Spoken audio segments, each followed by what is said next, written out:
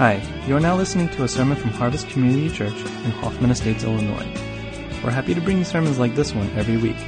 You can find other sermons at our site at harvest-community.org. So without further ado, here's our speaker.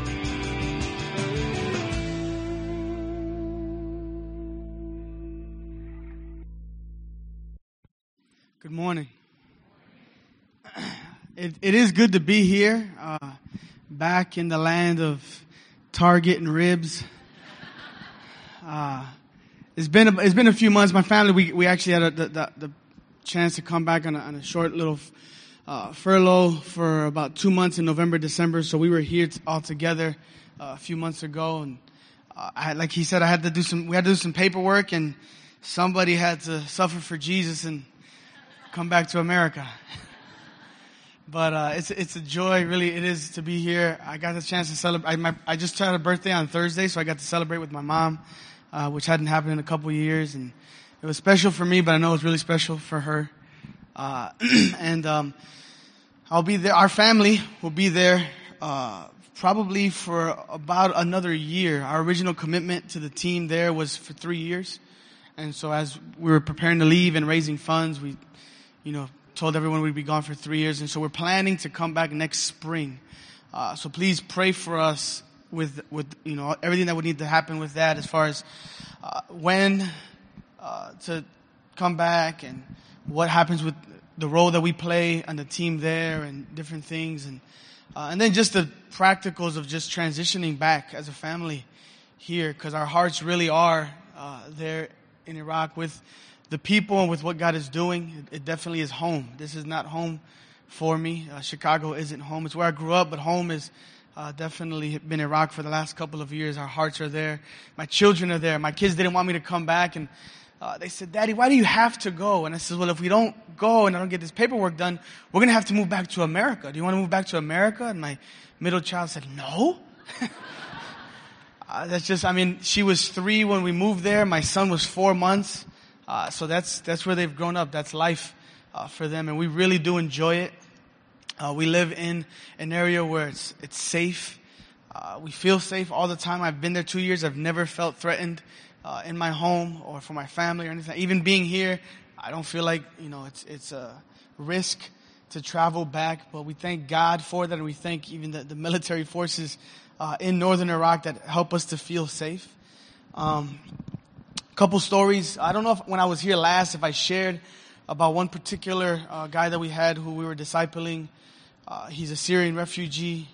I don't know if I shared about him or not, but he's a Syrian refugee who we met about 1.5 years ago, who came to us really because he saw us as Americans and saw opportunities to get a visa to the States, get money, whatever the case is. Oftentimes what people see when we show up, they see dollar signs. And so he came to us with the same expectations, but he also was, going through some depression and things like that. And so he asked, do you guys think Jesus can help me with that? And Jesus, Jeanette's here. Sorry, I'm sorry. Somebody I haven't seen in a long time who doesn't live in Chicago. I just recognized her. He's going through this depression, and God comes and he visits him in a very powerful way, and he gets genuinely born again. And then his family begins to persecute him, and it's just a real challenge for him, obviously for obvious reasons. And so he starts to doubt whether or not he made the right decision. And after a couple of weeks, God visits him again and affirms that he had made the right decision in following Jesus and choosing to leave Islam. And it was just a real breaking point for him, a turning point. So he runs away from his family, who literally was holding him hostage in the home because they thought we had brainwashed him. And so he runs away, and he's hiding for a few weeks, and he's praying for God to save his family.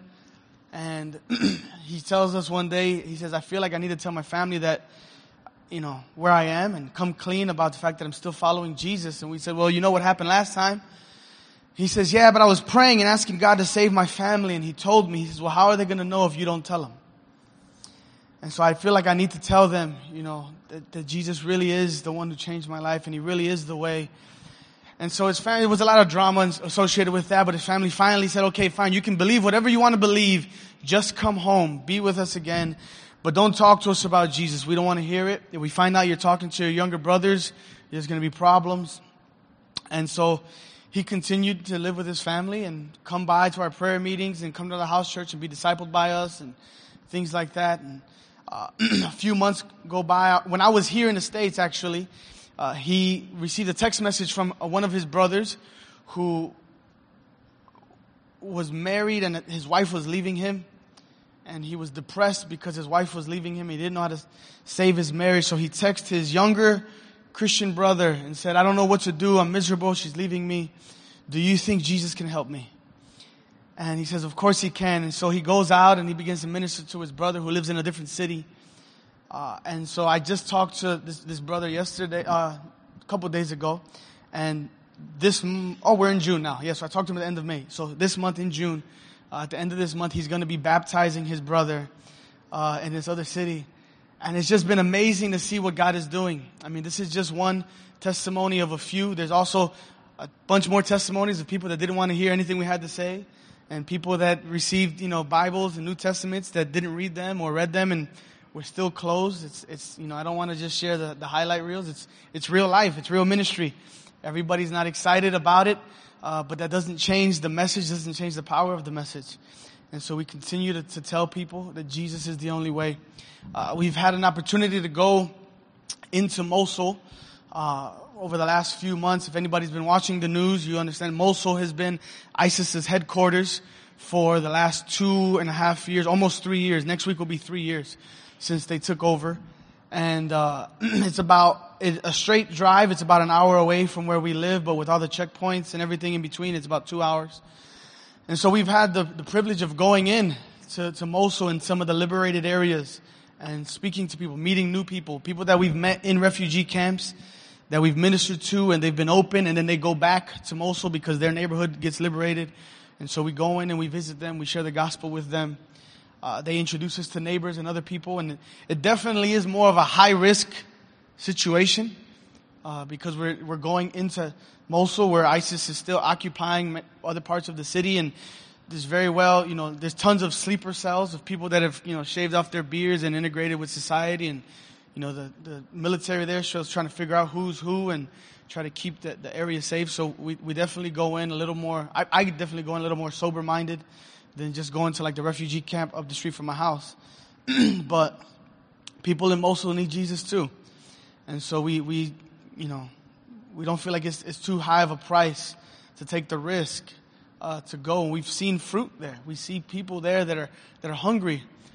One story in particular, even just before I came back, our team went to Mosul, and some of the guys in our team were sharing with a family because we met a guy in a camp, shared the gospel with him, and he's been asking a lot of questions, reading his Bible, and he's open. And so when we come, he says, I want you guys to visit my uncle who's got devils.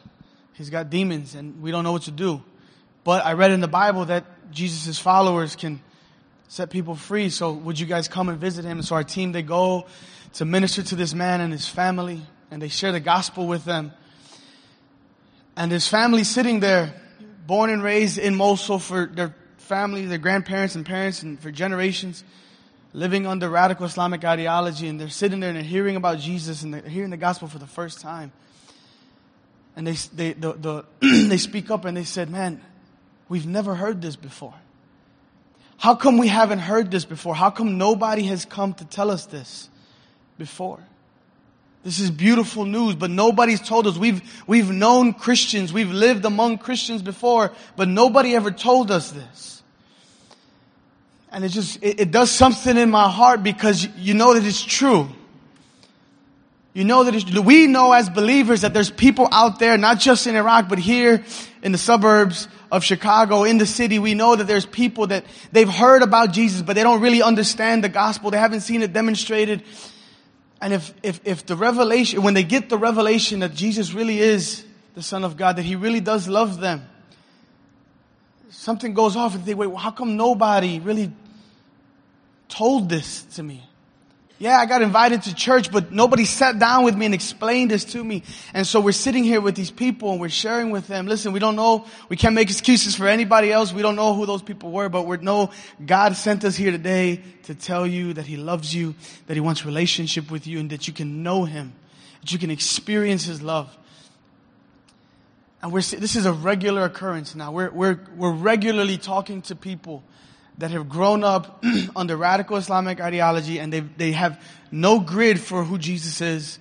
They have no grid for the gospel. They know stories from the Bible that they've heard from the mosques, and so they're all twisted and perverted, and so they read through the New Testaments we give them, and they think, man, this isn't anything like what I was told it was like. Jesus' words are beautiful. They're always impressed with Jesus' words about loving your enemies. Not responding with hate, but responding with love. That always strikes them because they say people don't talk like that, and people where we live don't live this way. And so people's hearts are being opened because of the Word of God. We literally go to refugee camps and we have to lie to people that we don't have Bibles with us because they're literally running up to our cars asking for them, and we're thinking like, man, I only brought 3 of them with me, and I'm hoping to sit down with some new families, and if they're interested, I'd like to give them one as a gift. But these guys are literally knocking on windows. Kids are chasing our cars, asking for MP3 players that have the Bible on them.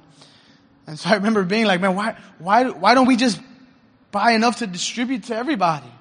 And then, somebody on our team's like, yeah, because there's 25,000 people in this camp. And so you're like, okay, well, that's not going to work. And so this is the problem. People are hungry for truth. They're hungry for encounters with the living God. We should be hungry for encounters with the living God. Oftentimes we get complacent, because we don't have the pressure that other believers around the world have. I wanted to share a testimony of something that happened in April,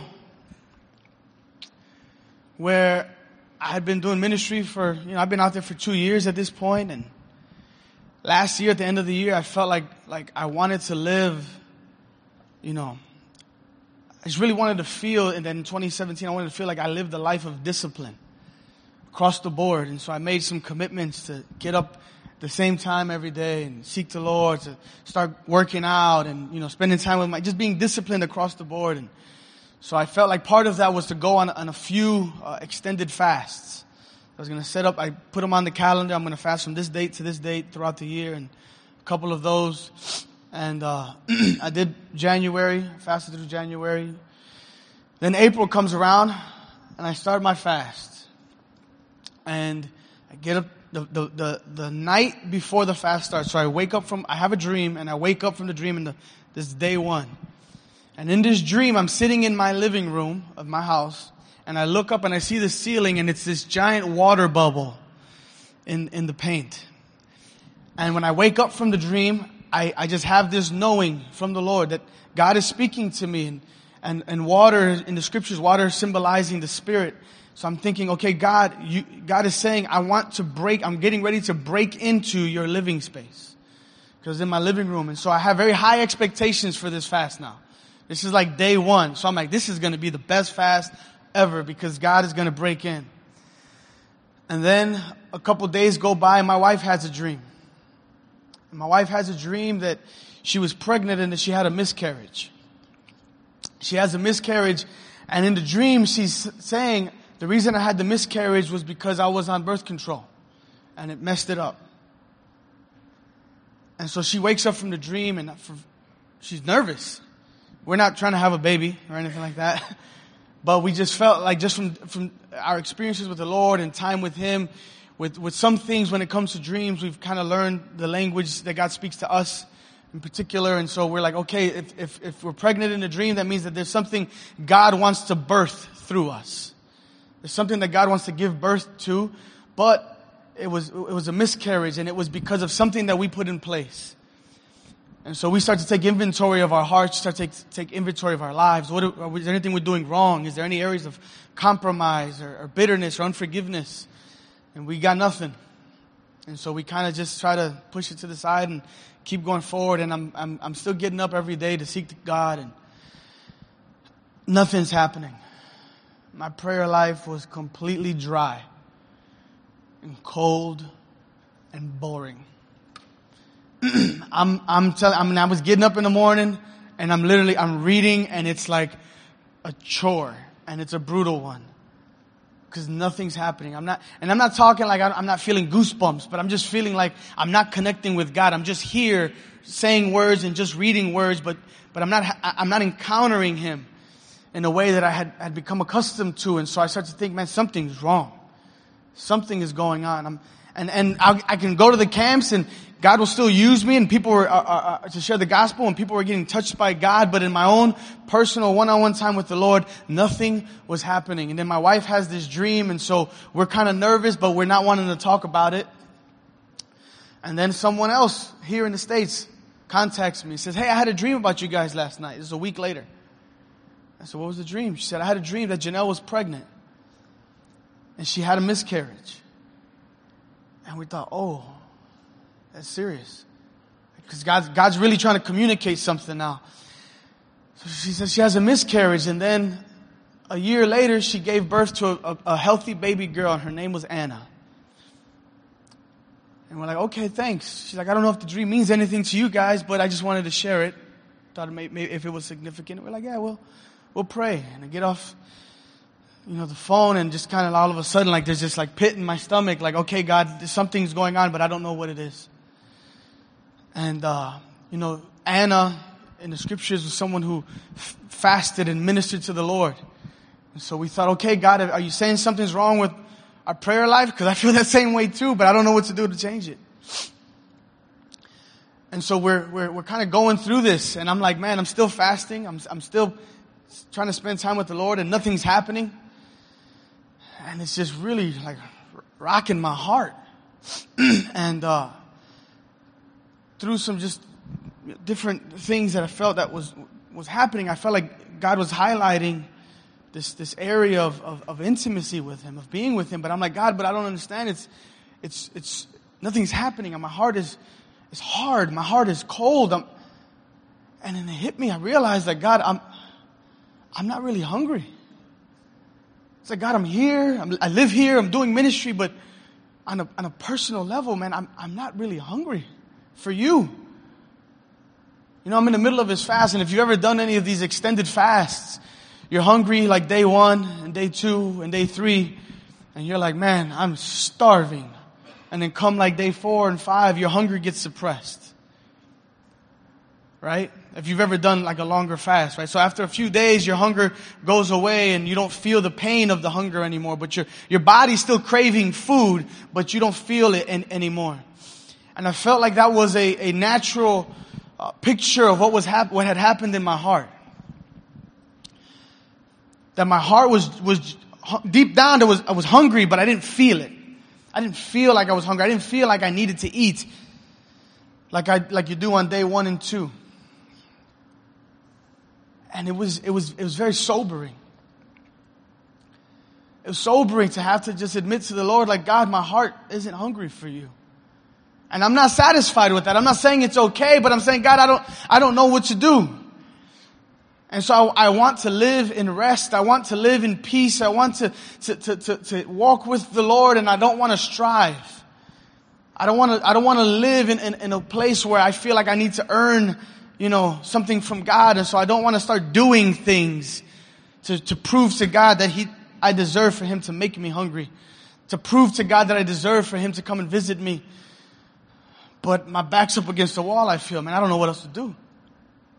Because I'm doing everything I know to do. I'm praying, I'm fasting, I'm reading my Bible, I'm sharing the gospel with people, I'm worshiping, and nothing. It's just cold. There's this Keith Green song called, My Eyes Are Dry. And that's how I felt, where there's just this sense of like, God, something's wrong. Because I don't feel normal, but I don't know what to do about it. So I sat down with our team, with some of the guys on our team, and I just confessed. It's like, guys, I don't know what's going on, man. I feel like I had this dream that God was going to break in, and then Janelle had this dream, and then this person in America had this dream, and I don't know what to do, but I feel like God wants to do something in my life, and I feel like I'm going to mess it up. And it really scares me because I don't want him to leave. You know, it's like Psalm 51 where David is like, God, don't leave me. This is how I feel. I'm like, God, I don't want to mess up whatever it is you want to do. So I'm nervous. I'm scared. I'm scared because it's not like God, I feel like God's going to shut down the ministry in Iraq, or like he's not going to keep touching people, but it was personal. I felt like it was something in me and my family that is like, God, whatever you want to do, I want you to be able to do it. But I don't want to get in the way, and I don't know how to get out of the way. So I shared with my team that, and I said, man, listen, if you guys think it's best for me not to do any ministry for the next week or so, or whatever you guys think is best, I'm in, man. I just know that I'm not satisfied with the shallow level of hunger in my heart. And so if it means I got to take time, I'll take time, whatever, man. I don't know what to do. And I'm so thankful for brothers. I'm thankful for the body because, you know, sometimes they see things that you don't see. And I'm in the middle of this, and I'm looking at my life in light of the previous 3 weeks. And one of the guys says, well, you know, at the beginning of this year, you said that you wanted God to help you to live a life of discipline and self-control. And you set yourself to go on a couple of fasts. And he said, man, you can't set yourself to go on these fasts, to encounter the Lord for this extended period of times, and to live a life of discipline without expecting your flesh to rise up. Without expecting some of these things to come to the surface. He's like, that you're not just going to learn how to live a disciplined life. You have to get rid of all the bad disciplines you have.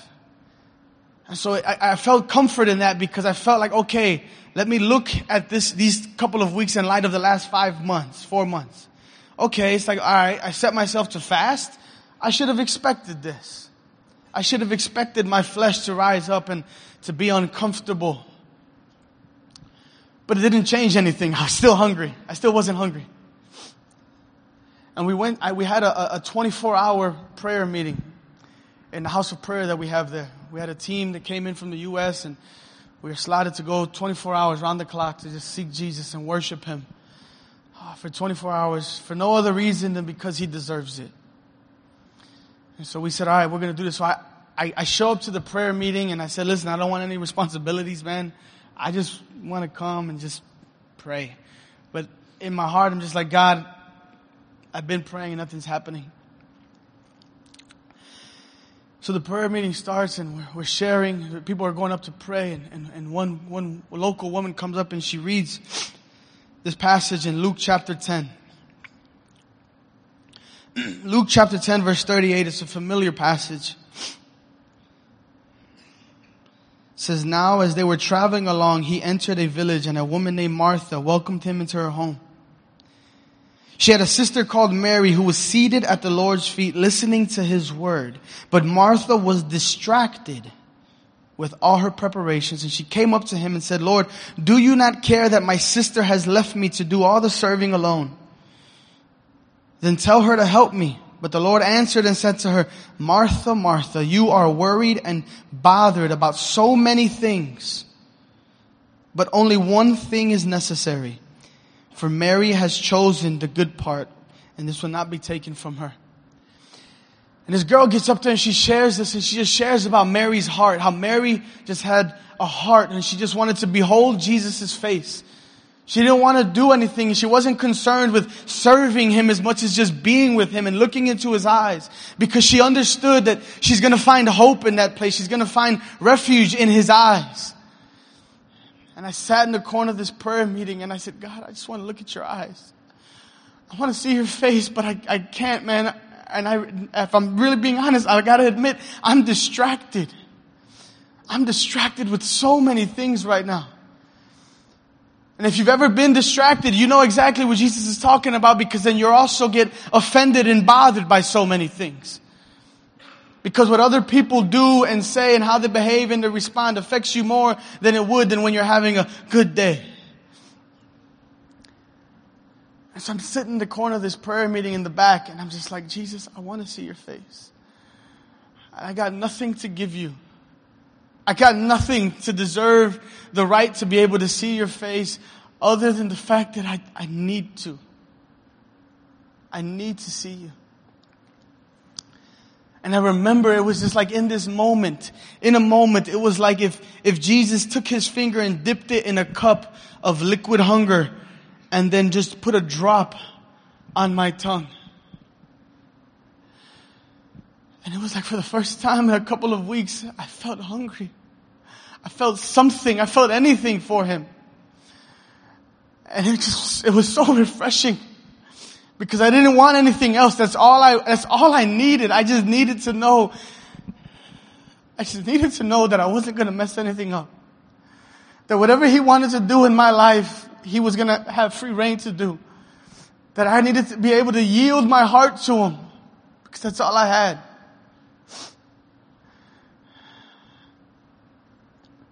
And I cried and I cried and I cried for the next 2 hours. I just I kneeled on the floor and I just wept and wept. And all I could muster up to say was thank you. Thank you. Because you knew I couldn't do this on my own, Jesus. You knew my heart couldn't get to you by itself. And I cried and the prayer, it finished, and it didn't finish, but like that, prayer time ended and they were transitioning to the next one and I needed to get home, and I got home and I went straight, I had burned so much energy just crying that I literally walked in the door, said goodnight to my kids and went to my room and laid in bed, and I felt like I was sleeping on a cloud. And I couldn't wait to get up the next morning because I knew he was going to be there. So the next morning comes, I get up, and my wife's in the same place because she had this dream too. And so I didn't even tell her what happened to me. I went home and went straight to bed. And so my wife she still has this burden, and the next day I'm at the prayer room all day long. Just sitting there with my Bible in my hand, my eyes closed, and all I can say is thank you. Thank you, Jesus. 24-hour prayer meeting ends, and we asked someone there who was visiting from the States. I said, hey, I don't know if I'm going to get to see you again before you leave, so would you pray for us? And she said, sure. We sat down, me and my wife. She put her hands on us, and she said, I see something coming over you, and it's breaking over you, and there's a new anointing coming over you guys. My wife instantly thought about the dream that I had about my living room. And so her expectations for this time of prayer just went through the roof. I was like, cool. Because you see, for me, I was happy with what happened the previous night. I was satisfied. It's like, okay, God, you met me. You didn't have to, but you did, so I'm good. So just pray for us and we'll go home. And then she started to prophesy into our lives. Someone I didn't know. Like I had met her, but I don't know her like this. It's not like she looked at me from the back of the room and said, oh, this guy needs some encouragement in this area of his life. And she began to speak into who we are as husband and wife, as parents, as missionaries, as sons and daughters, as friends, as you name it. She began to just speak God's heart into us. And my wife, she's sitting next to me crying because God's speaking to her.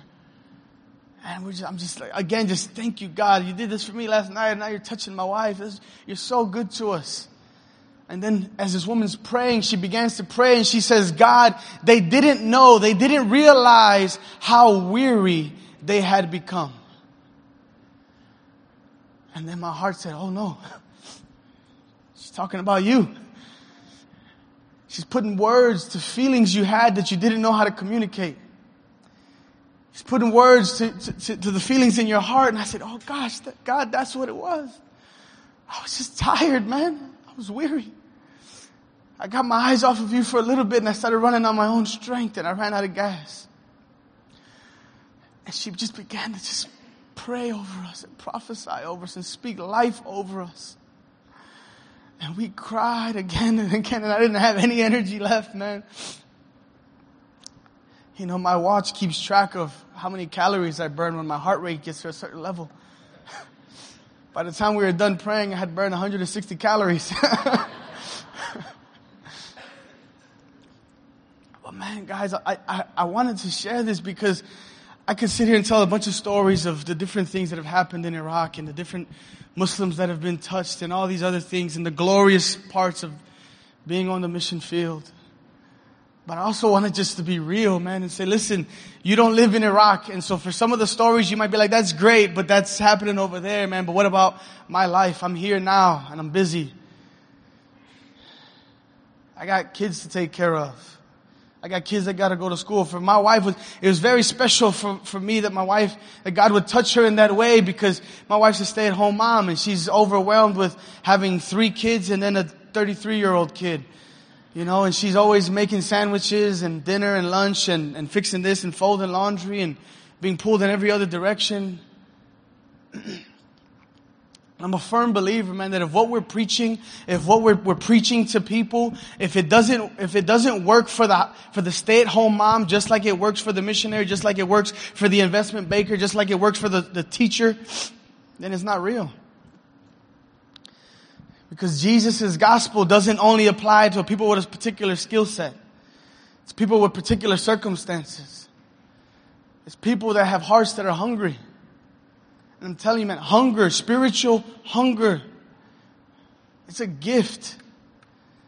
Everybody doesn't have. And it's not a gift in like one of the spiritual gifts that some people have. No, it's a gift from God. He gives you the ability to be hungry.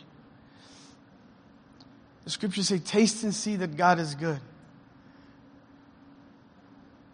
Are you hungry for Him? Are we hungry for Him? Are we like Marys who just want to sit at His feet? We just want to sit at His feet and look at His face? Or are we distracted with many things?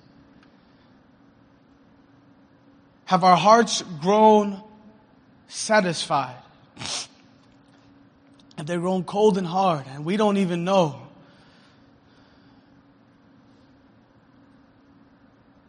You know, my time of prayer with the Lord, when that 24-hour prayer meeting started, I just said, God, I'm not hungry, but I want to be hungry.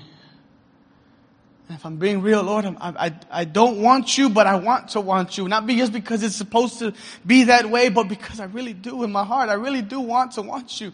I want to have strong desires to be with you, but I don't. Would you help me? So I want to encourage you guys with that this morning. Wherever you're at, ask the Lord to give you more hunger than what you have right now. Because Jesus said, blessed are those who hunger and thirst for righteousness, because they will be filled. So the question is, how hungry are you? Because that's how much you're going to get. That you got like this little Dixie cup's worth of hunger, or do you got like the 7-Eleven super big gulp hunger? Because that's what God is going to give you. Because you will be filled. Jesus said it. And so but it's up to us to say, God, I want to be more hungry. I want to be more hungry than I already am. I don't want to be distracted with many things. I don't want to be offended because so-and-so didn't say hi to me, or so-and-so moved my stuff, or my boss isn't speaking to me with respect. I don't want to be distracted with all the other cares of this world, because I just want to be in love with you, Jesus. Because living with this kind of love, living with this kind of hunger, it allows you to look at your circumstances from heaven's perspective. We preach to people in refugee camps that have literally lost everything. They've lost their families. They've lost all of their belongings. And I always would question man, is it really? Do I really believe that just telling them that believe in Jesus is going to help them? When I first got there, I would ask myself this. And God had to deal with my heart and say, yeah, I do, Lord, because I know that if they meet you, Jesus, if they encounter you, they're not going to get a house. They're not going to get a car. They're not going to get jobs. But their hearts are going to be different. Their hearts are going to allow them to look at their circumstances and not be overcome by them. Their hearts are going to allow them to look at their circumstances and not be defeated by them. And it's no different here. When we encounter Jesus, when we encounter His love, when we're really hungry and we really just behold the beauty of His face, we can look at our circumstances and be satisfied with Him. But we don't feel this need to get more stuff or to get bigger stuff or impress others. And so that's my prayer this morning, that God would make us hungry.